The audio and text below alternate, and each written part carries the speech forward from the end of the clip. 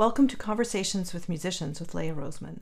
In this short bonus episode, violinist and concertmaster Yosuke Kawasaki gives wonderful advice for musicians playing orchestral auditions, which I think applies to everyone in their lives, about being aware of our strengths. Also in this short episode, he tells us about some of his memorable experiences studying with the legendary Dorothy DeLay. The full episode is available in both podcast and video format. The links are in the description. I mean, every playing is so different, and we all hear what's lacking, I guess. So, my advice is that,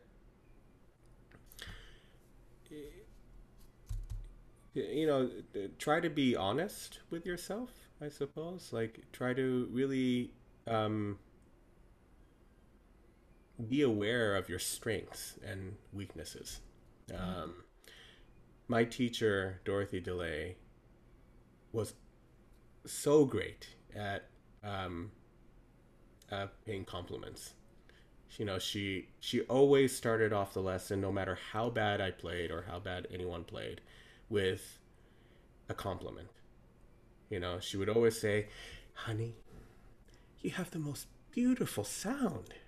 And then she'll go off and just start to, dissect everything that was wrong with the play. But I think that's super important to really know what it is that you do well. And if you can put that forward, if you can bring that to the foreground, despite the weaknesses that you may have, then I think, we as, panel members, and, we can hear some of that confidence as well in people's playings. And, and then of course, from excerpt to excerpt, we've been doing a lot of audition training in the orchestra as well for participants and students, and, bringing out the differences of every excerpt and really showing the panel your versatility is a great way to, I think, advance in auditions. Yeah, I don't know. It's just hard to describe. I didn't have a sense that I was doing something different. It was always part of my life. So Saturdays were fun for me. It was a day that I got to see a lot of my friends that shared the same interests as me. Of course, I had friends at school during the week, but there wasn't a special connection. The day just it didn't start until about 2 or 3 in the afternoon.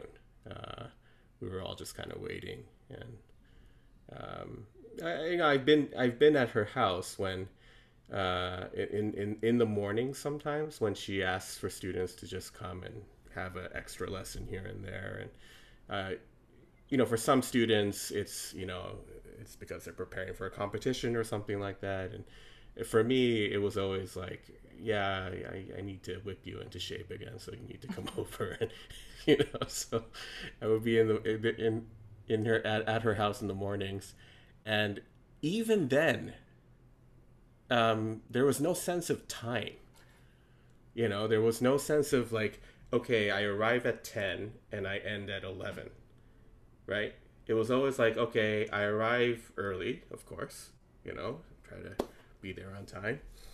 And then we're just sitting there, she's having coffee and she's offering me something to eat, and and then she'll get a call from, various like competitions all over the world, and, schools. And she was a political figure in our world. So I think, she used those mornings just to kind of, make phone calls. And they didn't have emails back then. So Would she have you practicing your scales while she was doing that, or you're just... No, I would just be sitting there.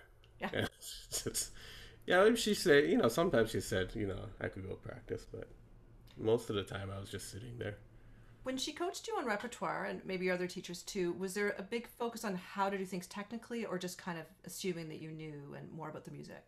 Yeah, she always had a technique class, and she had a brilliant way of doing it.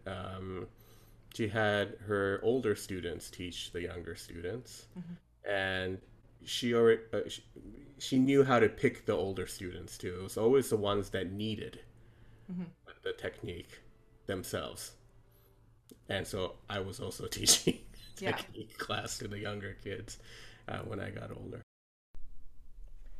Season 1 of this podcast had 20 episodes, and Season 2 continues with a really interesting mix of musicians talking about their lives and careers with perspectives on overcoming challenges, finding inspiration and connection through a life so enriched with music. Please follow this podcast wherever you listen to podcasts to be informed about each new episode.